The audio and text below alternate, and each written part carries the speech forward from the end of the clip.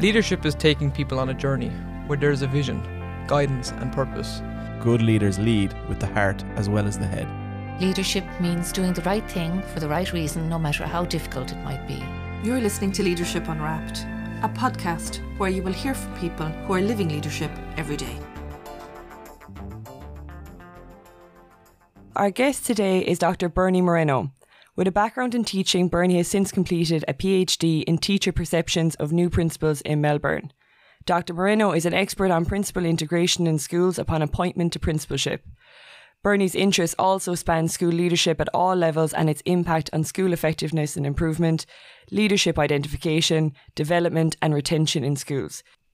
Berni, you recently joined us for a webinar and you kindly agreed to come and chat to us again today, so thank you so much and we're really looking forward to it.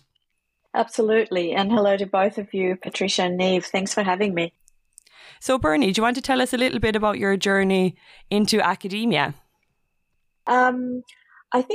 I think if we talk about journey, it's a bit like Alice in Wonderland. I didn't know where I was going. I mean, I ended up in academia, or I think I am in academia. It's still early days for me, but it's been a fascinating one. So I have as you said, a teaching background in teaching and in secondary schooling, in music classroom and in language, in Spanish teaching, which is my first language.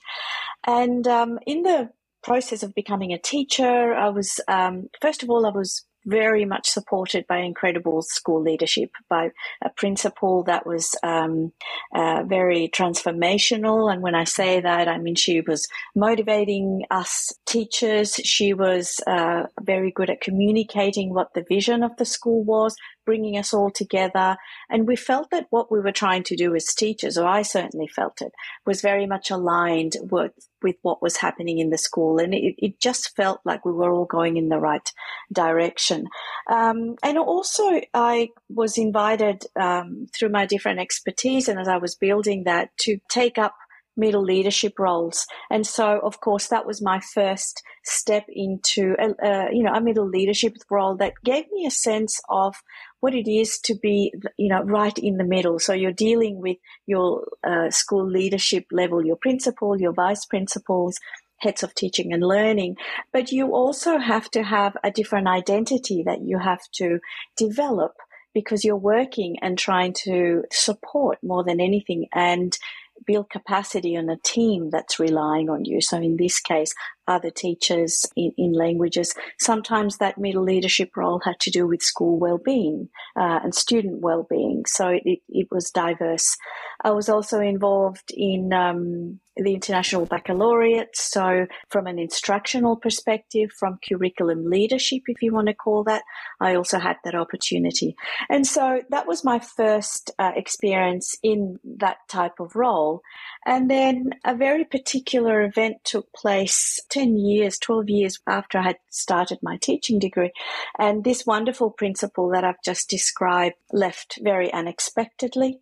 And it had a huge impact on me personally, professionally, because I admired her very much. And so one of the things that I did mention when we had the webinar was the importance of the person before we look at the leader.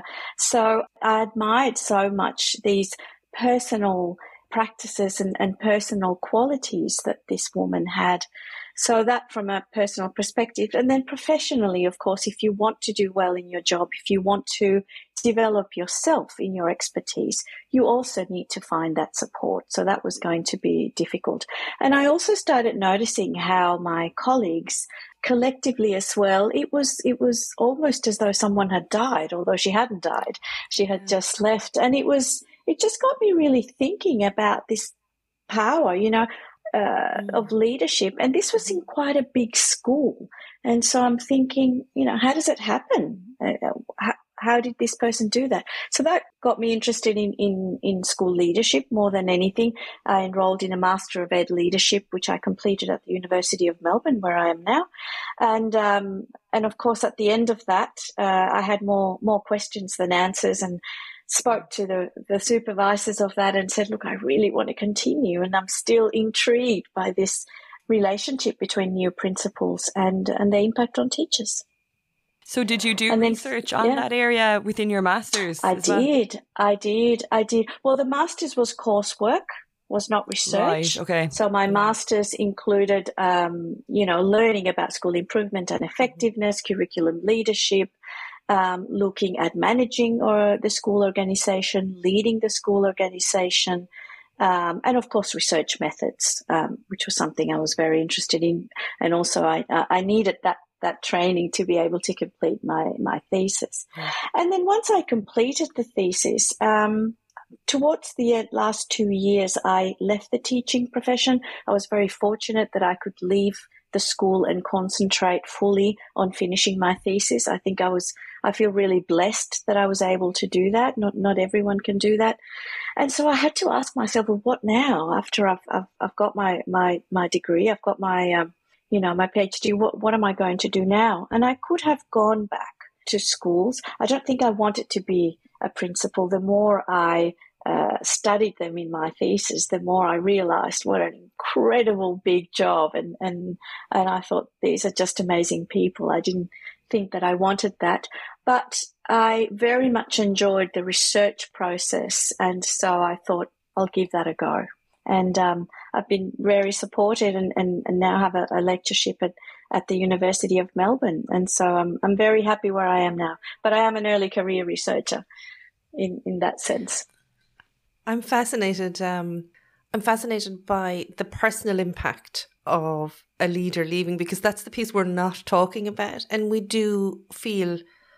So, I mean, I can relate to what you're saying, because I had an amazing school principal in my school too, who really encouraged me to do what I'm doing now, which I think a lot of leaders don't do that because they think, I don't want to lose this person. But it was amazing that she was generous about that. And I always love her for that.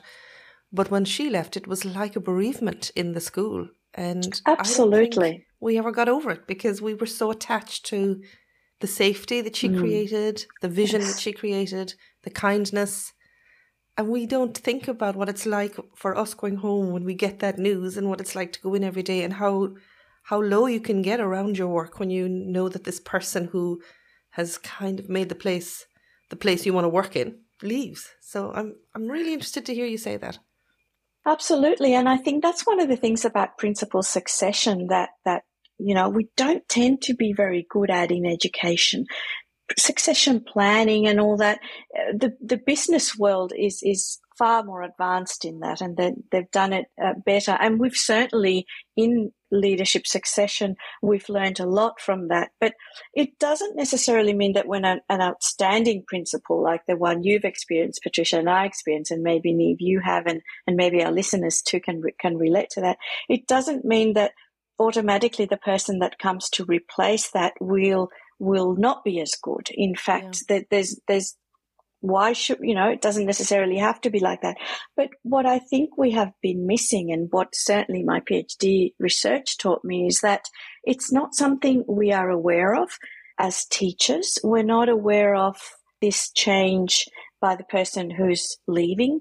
And more importantly, the person that's coming in, as new principals, we need to be aware of what is the context? What was that relationship like? If you're coming to replace a very much loved principal, then build on that. That's great, rather than saying, we're going to forget that.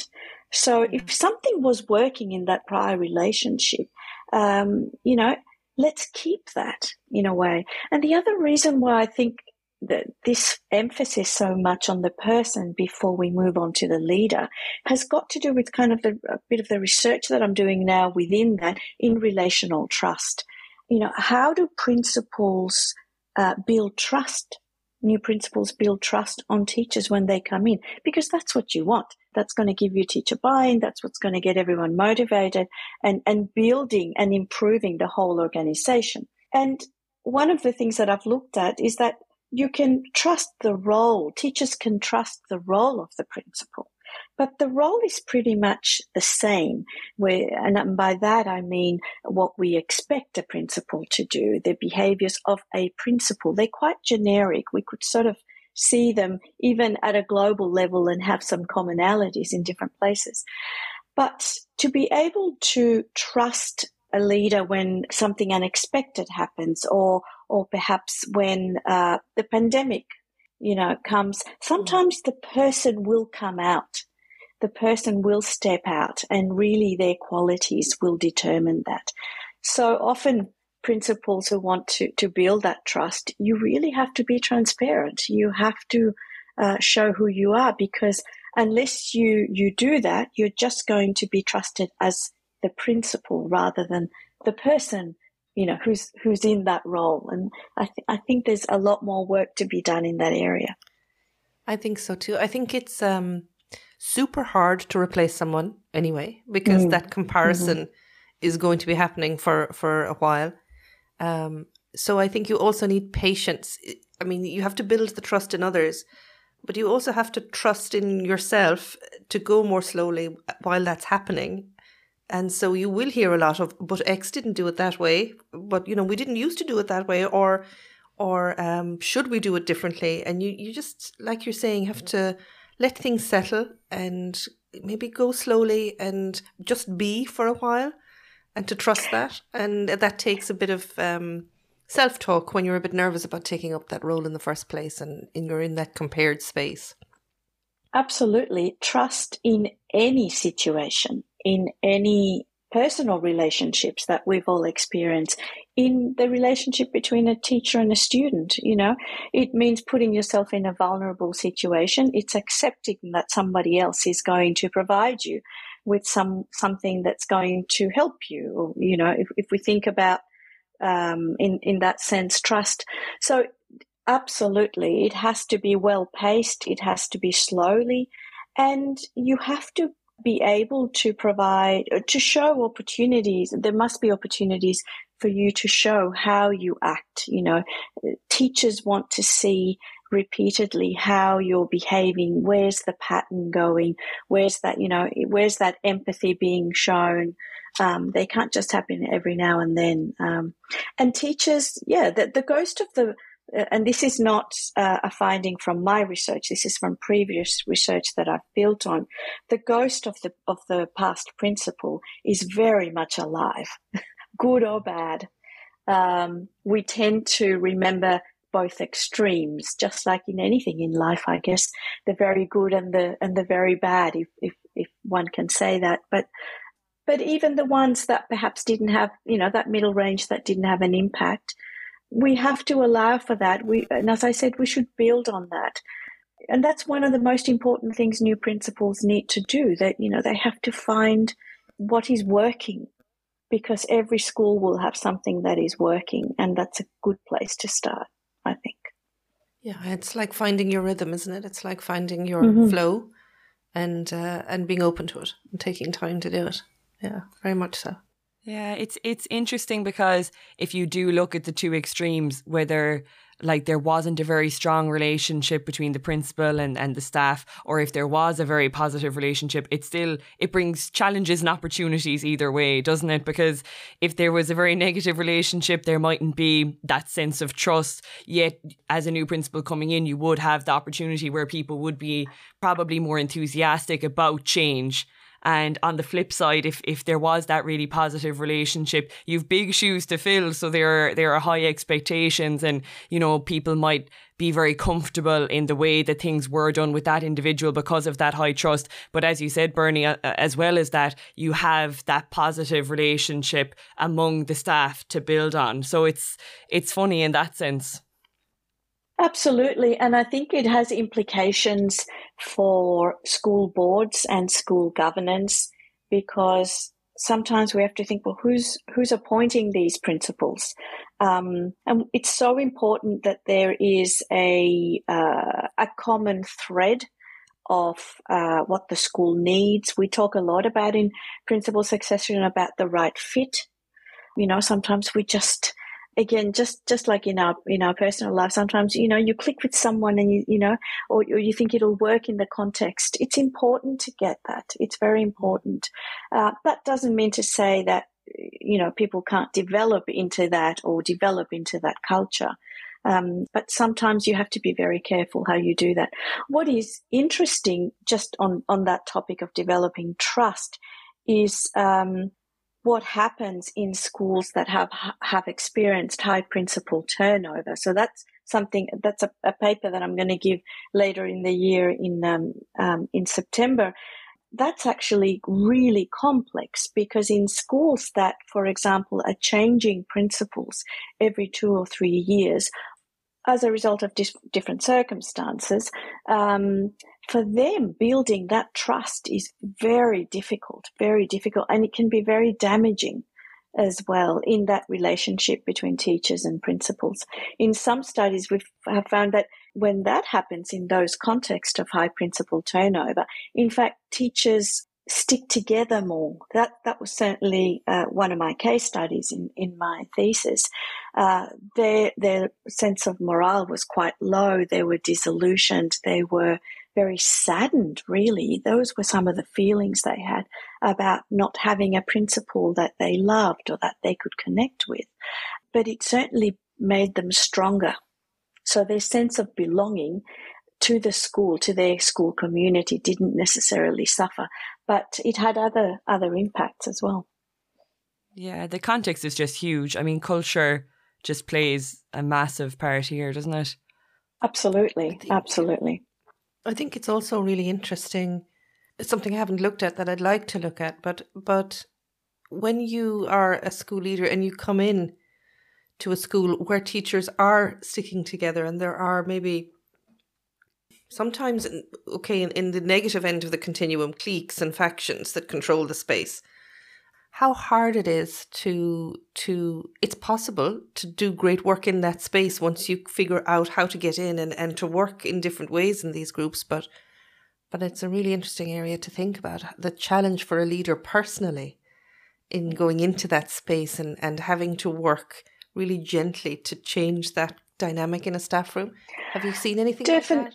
Definitely, and in some of the case studies in my thesis, I had, and I think I showed that in one of the slides, they focused on that visibility.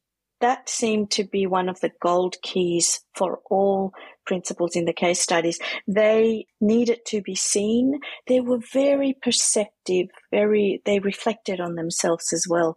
So they knew that it wasn't important just for them to go out and be seen and say hello. They were interested in how that was being perceived by others. So the dedicated time, that principle that built in the 20-minute every day to go walking. So they were strategic about the visibility. It wasn't just anywhere. That doesn't mean it was fake because they were being strategic. It meant they were intentional. I'm going to use this visibility, this walking time, this meeting with parents, going into classrooms in a different way. The principals that went into classroom just to be seen and to get to know students made it very clear from the very beginning to teachers that they weren't going in to observe their classes. So he created very early a sense of, I'm not here to judge you. I'm here as the new principal, excited about the learning that's going in the classroom. And they were very faithful to that. So they'd come in, they'd sit at the back, or they'd talk to some students when they were doing activities. They tried to be respectful, that they weren't there interrupting. Not all teachers liked this. Not all teachers thought that it was a good... How did they take it? Yeah, no. It wasn't 100% yes, come in. Some teachers felt, comments like, he interrupts when he comes in. Or I remember one teacher said, he comes into my maths class and he says, oh, you're doing math. This is wonderful. I was never good at maths. And so the teacher's like, I don't like that. I'm trying to break students to think that they're either good or not good at maths. Having said that, they understood that was his way of building relationships. And they understood it because this principal explicitly talked about it. So Peter, which is the pseudonym I used for him in my thesis, Peter, when I interviewed him twice as well as the teachers. And he'd say to me, this is what I want to do when I come in. This is what I'm going, this is what I'm doing in my first year. I'm going into classrooms. And I told them in the staff meeting that I was going to do that. So he was verbalizing his thinking all the time, which added to that level of transparency. Many teachers described Peter as, what you see is what you get. Even the ones that said, yeah, he seems a bit informal for this type of school, but this is who he is. They actually valued that much more as well. So I think, being, as you said, being very patient, the visibility, the transparency, they were very aware of change in the same way as I explained in the webinar, that teachers had the inevitable sense of change. They know that with new principle comes change. Just with any type of leadership, really, in our society, we kind of expect that things are going to be done differently. And our first concern is, like a concerns-based model. How is this going to impact on me? That's the first thing that we worry about, that teachers worry about. So attending to that as new principles is very important. It's really important because how the leader sets the tone has an impact on our well-being at work and the way they engage with us. We're not talking about something that's ethereal here. It's real and it's lived and it impacts our health and well-being.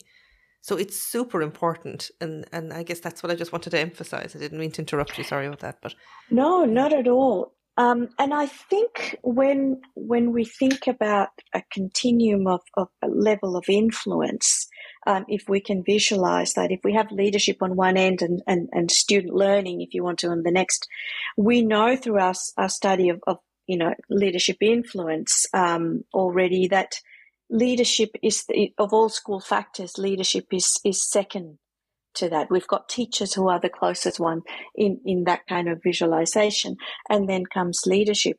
But it's just, first of all, just because it's the second, it doesn't mean it's just as important or significant. It's very significant. It's very important. Previous research, has told us and convinced us that it's even more important in schools that need it the most. So in disadvantaged contexts and so forth, or in challenging contexts. So if we have new principles coming in, if the impact or if the influence of having a new leader is having that response on teachers' well-being, as I showed, whether it's positive or negative, on teachers' sense of belonging, on teachers' professional development and capacity building, and even if it's a little bit less on the relationship between teachers themselves and teacher and students, it would seem natural that then it would have an impact on what they're going to do in the classroom. So if we continue that influence, we want teachers who feel supported by their principals. And that support, as I said, it doesn't have to be one-on-one. Most of the time it isn't, unless you're in a very, very small school. But there's that sense of, I have this structures around me or resources to support me that really have been initiated by the leadership. And so that is important. We need that so that teachers can continue to do the wonderful job they do in the classrooms as well.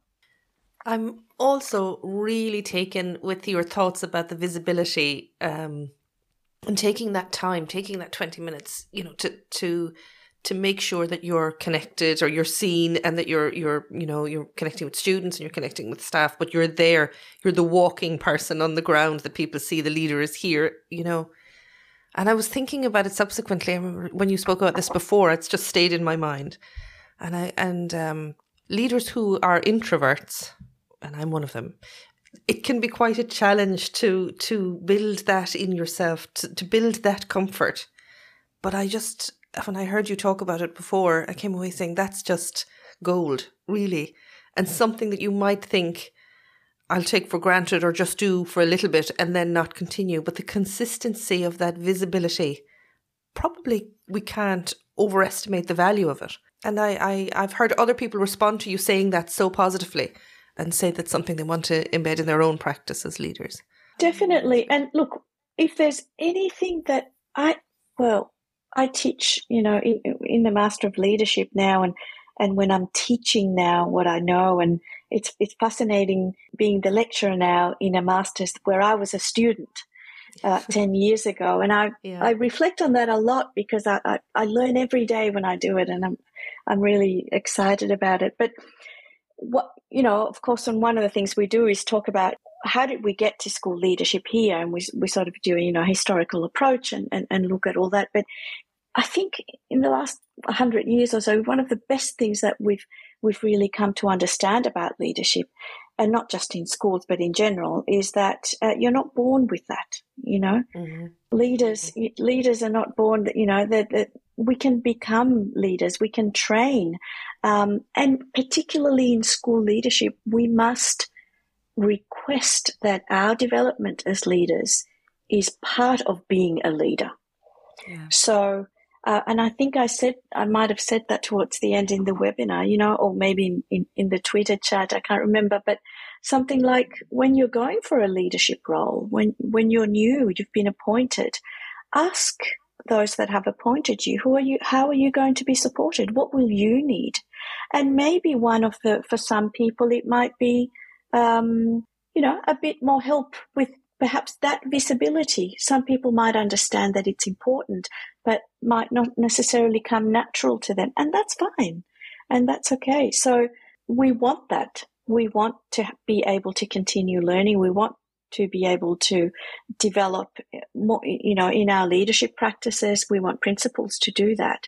And sometimes we have to make sure, on the one hand, that, again, those responsible, those supporting that leader, so school board, I'm not quite sure how in Ireland the construction of that governance is, but whoever it is in that group that's supporting your principals, they need to be aware of that. And we also, I think, need to build confidence in our future school leaders and our new principals at the moment by getting them to have the confidence to say, okay, this is what I need now. I know what the school needs. I know what I need to do. But I also need support, and I need it in this area. And also being able to reflect enough to know the area that you want to work on. So, because, whether it's managing meetings, whether it's time management, whether it's, prioritization of projects, or, some principals. I was talking to a colleague yesterday who was a retired principal, amazing woman, but she was talking about, and I was doing the building, like building the building, so they're called on to do these roles that are way beyond what a leader maybe has to do in a different area. With amazing skill, they do it, but it's about being able to say, okay, I need some professional development on that, and it should be available to me, and how to get it. And it should be part of the role. So sometimes that is explicit, and it's in the contract, and it's in writing, and that's great. Coaching is is a wonderful thing. There's mentoring, the resources we have of past principals, retired principals, the wealth of knowledge and expertise that those individuals have is something we need to continue to use because that's very important. That's very, very important. So it's, we have to make sure that they have those structures. But sometimes it's not explicit. Sometimes it might just be in passing, or sometimes it's just not talked about. Mm-hmm. Yeah. Something that interests me about it, about the idea of a new principal coming in and, kind of putting themselves into the mold that's already there, is I know we've spoken to past guests on the podcast about, really being yourself and having that integrity and making sure that what you do on a day-to-day basis aligns with your values. And the I suppose balance, I'll call it, of trying to build on what's already there, but then make sure that you're staying true to your own values and your own beliefs. And it's not to say one person is ever right and one person is totally wrong, but we do at the end of the day all have slightly different values at least. So that, that complicated space of juggling those two things. Absolutely. And I think, Niamh, what you've just said has huge implications on how we prepare our future leaders. And the two of you are at the heart of that, doing a great job. We have to start these conversations early, and in fact, earlier than ever, perhaps, that we have to make sure that they are understanding how leadership works, that they understand, that we can support them if that's something that they're interested in pursuing, and developing that identity as well. I think sometimes people don't see that they have the capacity to be the leader until somebody says to them, have you thought about this? Because I think you could be really good at it. And then they just almost like open up and think, wow. And they just need that. It's not a tap on the shoulder with nepotism to say you're the next person. It's just being able to say to people, several people in the team, wow, I think you've got something. Have you thought about doing that? Yeah, absolutely. Sometimes on our program, we have one or two maybe at the end who'll say, I don't want to do it, which is also to me a very good outcome, because they've taken all of the skills and will use that in their leadership, in their teaching work. But they know, having been out there, that it's not for them. And that's as good an outcome as also deciding it is for you and taking time to build a skill. I think you've mentioned something very, very important, and that also comes back to identifying talent, established principles, even new principles very early on. Need to start thinking what's going to be the next leadership. Doesn't mean they have to think about their own replacement, but in the process of building capacity, which is building that capacity not just for the classroom, but building capacity for the betterment of the whole organization. Absolutely. So sharing that leadership, building leadership possibilities, creating a more flat, perhaps shared leadership model where teachers can actually test that, try that, have that possibility of being that middle, what we call middle leadership roles, is about then being able to identify that talent that you were saying, Patricia, and also developing your own. If we're going to talk about the importance of the fit, being the right fit, I'm not saying that every new principal has to be appointed from within the school, but a lot of the time it might be exactly what the school needs. And that comes with becoming a principal after having been the vice principal, perhaps even more challenging from an identity development process. But, we must commit as school leaders to developing. I mean, we're in a very altruistic profession here. Let's be proud of that, why not continue with that up to a certain extent if that's what it takes. It's very exciting to plant the seed and watch it grow in colleagues too. To say, I think, have you thought about doing some development in leadership? You have huge potential, and just watching the excitement. And often it's met with, no, I couldn't possibly. And then after some thought, coming back into it and saying, okay, I'll have a look. And what an amazing place to be in, to be able to do that with people. I think it's the gift we give back to the profession. It's really important. Definitely. And I think in particular we have to be mindful of women in educational leadership, because around the world, we still have quite a large feminine teaching profession, but not necessarily that's the case in school leadership. And so, the wonderful work that a lot of people are doing around the world to see, well, what's happening there, and how can we improve that? There's the piece around ensuring the visibility of women in leadership in education and supporting women to see their potential to do that.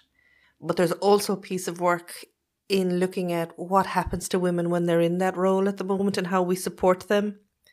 Because there are still, unfortunately, some experiences of misogyny that we also need to work on to be able to support women. Absolutely. And look, that has to do with a number of things. On the one hand, it has to do with how women are supported in leadership. For example, within the role. And unfortunately, we have to say things that we wish weren't like that. But the reality is that women are the people in a household where you have children, for example. If there are two adults, they, tend to be the ones that are going to be more occupied with things like that. So we can't kid ourselves and say, just think about your work balance. Well, it's harder than it is for men. We can't deny it. So what are we doing to do that? Why is it that a leadership role in schools can only be a full-time job? Can it be shared? I'm not saying one or the other, but we have to think outside the box. We really have to think in a lateral way and say, is it really an area so we can actually have outstanding women leading our schools? Well, if that's what it's going to take, then we need to do it and we need to address it. And even things sometimes like thinking that, in a more conservative way, and thinking that leadership, you have to be bold, you have to be confident, and somehow associate those things with men leading rather than women leading. So we have to break all these stereotypes, which we are doing, but and more, I think we see women leading schools. We see here in Australia lately women leading boys-only schools, which is something that we wouldn't have seen a while back. But we still need to do that. And so our university, our Graduate School of Education, we're going to try and tackle that as well in our teacher initiation courses, in teacher education courses. We've just introduced in our new program a core subject on leadership in schools. So we want, it's an intervention really about getting our first years, our students who are coming in to become teachers very early on to become aware and should do what's the influence and the impact that leadership has on school improvement and school effectiveness. But they're the leaders of the future. That's the point. So we should be doing that quite early. I think it's really valuable because, like, inevitably people that do initial teacher training go into leadership roles. So you have, the principal and the deputy principal. Then when you take into account middle leaders as well, it's quite a considerable amount of teachers that will end up in leadership positions. So I think it's brilliant to bring in a course that shows that awareness from the very, very beginning, to get people thinking about that and to get people in tuned with school leadership, because a lot of them will find themselves in that position. Even if teachers, like the case of your student, Patricia, you were saying, that decided that leadership was not for them, that's okay, but it's important for that. It's important that they know what to expect. Yeah, I think we should be talking more about leadership across the range of educational activity and not just in the leadership space, if I'm making any sense to you. That it's not just for when I'm doing a course on leadership. It's actually from when I'm in education and from when I begin. We plant the seed about how we sustain the profession. I also think it's important for principals to know that teachers have high expectations of leadership. Mm-hmm, so we need to teach our teachers. We need to build their understanding of what good leadership looks like, and expect that. Absolutely, yeah. And we also need to work with teachers to be realistic about their leaders being human beings and not able to do everything. There's almost two pieces to that for me that I'm interested in. There's a lot that teachers can do as well to prepare for when a new principal comes. So it's not really all about what does the new principal need to do, what does the school have to do. Teachers have also responsibilities. They also have to, as you say, they have to give the new principal a go. You can't be judgmental straight away and say this is not going to work because the previous one was so outstanding. So preparing teachers for the transition is important. I don't think it's all one side, and it's not just about what the new principal can do as they come in. I think particularly in the transition process, so that is exactly just when the new principal has been announced, everyone knows who it is. It's usually the rest of the leadership team, deputy principals, vice principals, who can play a really important role there in being very clear in communicating who this new person is that's coming in. And teachers, it's a way of saying they need to do their homework. They have to first of all, find out more about this person. Sometimes the school may provide some information about what they have done in the past, where they've led before, what some of the achievements they've had.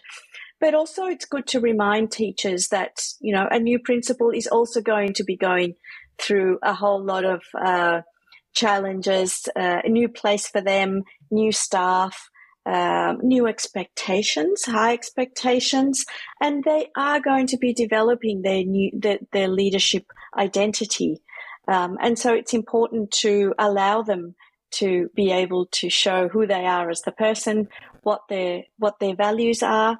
We need principals to have the opportunity to articulate what their values are, because they will really drive what they do as leaders.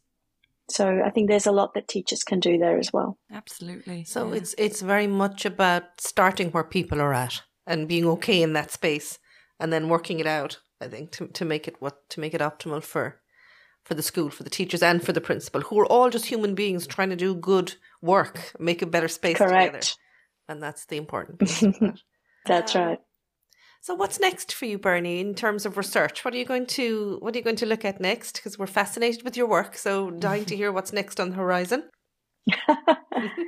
Oh, there's so many things I have to learn, and there are so many areas that I'm interested in. But certainly, I'm interested in this developing trust in high principal turnover contexts. So that's kind of like a subset within my thesis. So I'm going to give that paper in September and hopefully publish that paper.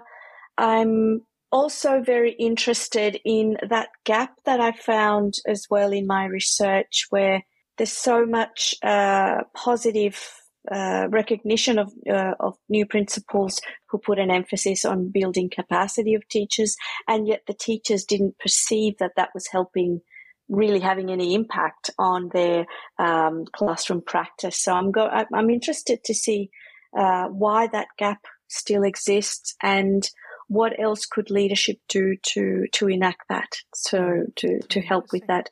I don't know, anything to do with school leadership I'm really passionate about. I'd love to collaborate with more people, really interested as a global learner as well, to do, what's happening here, not just in Australia, but what are the commonalities that we can share and learn from other places. There's still a lot to do.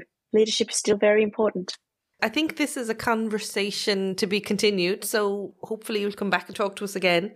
I think there are a lot of commonalities. I think your work speaks very well to the Irish context, and we've experienced that recently. So to be continued would be my view on this one. That would be wonderful. I look forward to it. Maybe I'll come and visit you next time. We can do it face to face. Would love it. You'd be extremely welcome. So just let us know when the ticket is being booked. So so we might wrap it up for now. Berni, thank you so much for coming across the world remotely to talk to us this morning. We really appreciate it, and look forward to talking to you again soon. Thanks a million, Berni. It's always a pleasure, and it's a pleasure. I really enjoy speaking with you both. Absolutely, and there's always so much to learn from you. So thank you for your conversations, and hopefully we'll chat to you soon. It's mutual. I learned from you as well. Thank you so much for having me.